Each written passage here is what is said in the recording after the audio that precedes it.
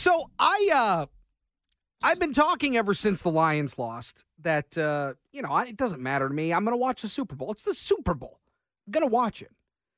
But there has been a disturbing trend that I've noticed around this building, that I've noticed with other people.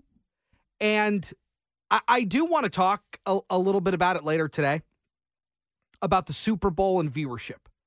Because I have a very hard time believing people who told me the things that they were telling me today. I have a hard time believing it. We'll get to it later on in the show. But I'm going to be watching the Super Bowl. And I get it. Lions were close, right there. And at the end of the day, they didn't make it. But I'm going to watch the Super Bowl. It's going to happen.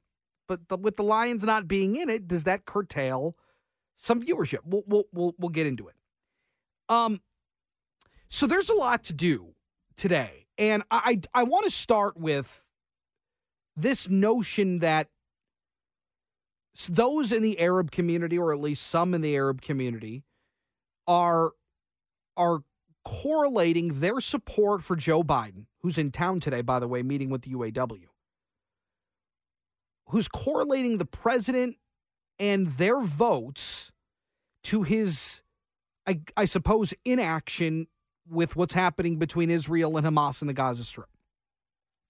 There are a number of outspoken leaders and activists in the community, particularly here in Michigan. I mean, look, we have a very robust Arab American Muslim population, and there are those in the community that are saying, because Joe Biden isn't calling for a ceasefire, because he is standing with the oppressor, being Israel, because he is standing with that side, then we will not be voting for him again. And I thought Craig Mauger and Grant Schwab and Melissa Ann Burke in the Detroit News did a nice job on this piece today, where those that maybe voted for him in the past aren't voting for him again. Well, the president today signed an executive order allowing the United States to impose new sanction on Israeli settlers, and potentially Israeli politicians and government officials involved in violent attacks against Palestinians. That's from Axios. It is quite a drastic and unprecedented step for the president to sign an executive order in response to attacks by Israelis on Palestinians in the West Bank or in Gaza. According to the UN humanitarian offices, there have been nearly 500 Israeli settler attacks on Palestinians since October 7th. And those in the community here are saying we're not on board. We're not on board with this president, and the president took some sort of action today.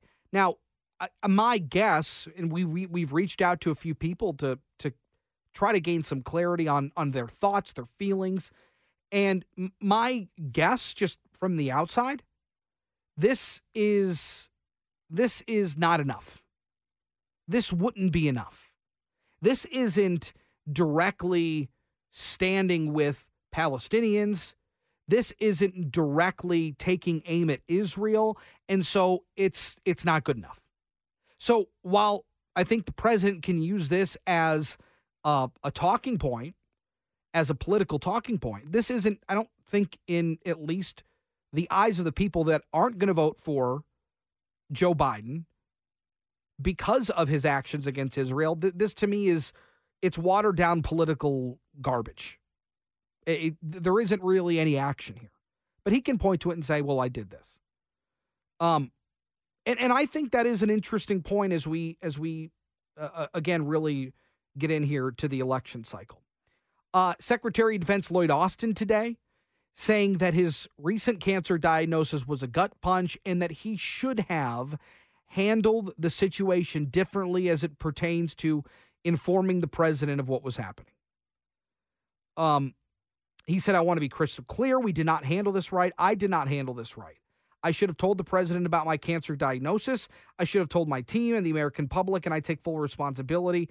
I apologize to my teammates and the American people. Again, I don't know that anybody necessarily wishes ill on Lloyd Austin. Man, that's nonsense. But for a person who has such an important job in a presidential cabinet, you just can't leave your post and not tell anybody why. And if you're getting medical attention and you're not in a place or state to be advising the leader of the free world on important matters, that's a problem.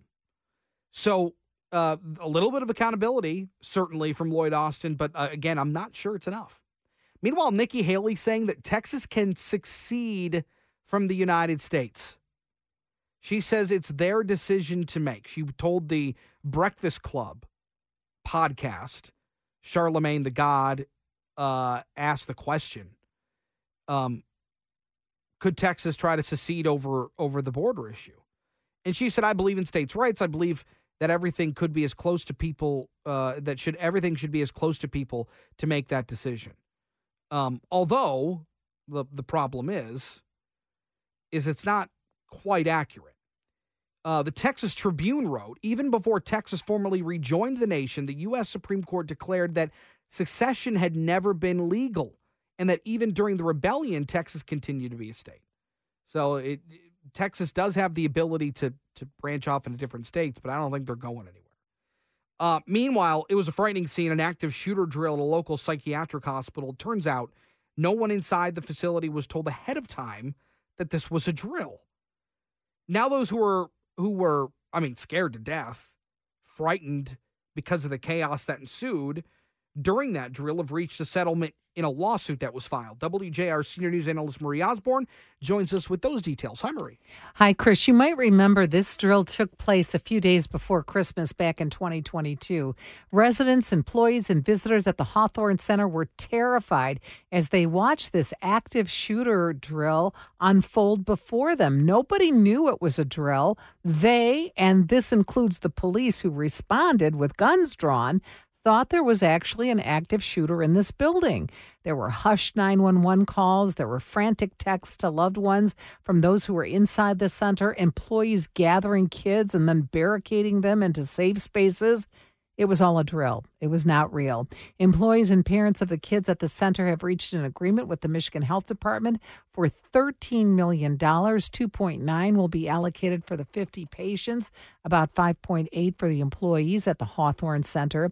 So what do we know about what happened that day? Well, after an investigation, the Michigan Attorney General's office found no criminal violations. A separate internal review last year concluded that no policies or work rules were violated. The center's safety director decided to conduct this exercise.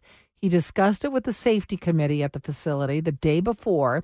Then he contacted the center's director to tell her there would be a drill that day, and he got a thumbs up in a text message from that director.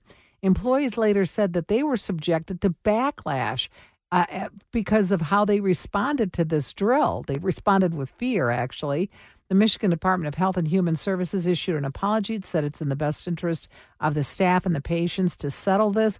By the way, Chris, the Hawthorne Center in Northfield Township will be replaced with a new psychiatric facility, which is being built by the state. Yeah, I think it's pretty important that if you're conducting any sort of drill, it's just a heads up. That's the reality. Yeah, especially when you're dealing with those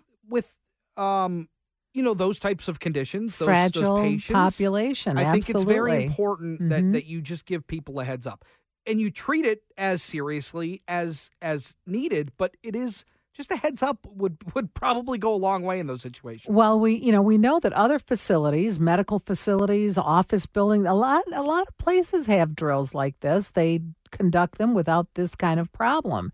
So it can be done. They are reviewing their procedures. That has been said. They are going to review their procedures. They're just that there were no criminal violations. Yeah, good enough. Marie Osborne, thank you very much. Thank you. Meanwhile, coming up, speaking of the southern border, is there a situation where Michigan should send members of our National Guard to the state of Texas to assist with border incursions? Is that something you'd be in favor for? We're talking about it next on JR Afternoons.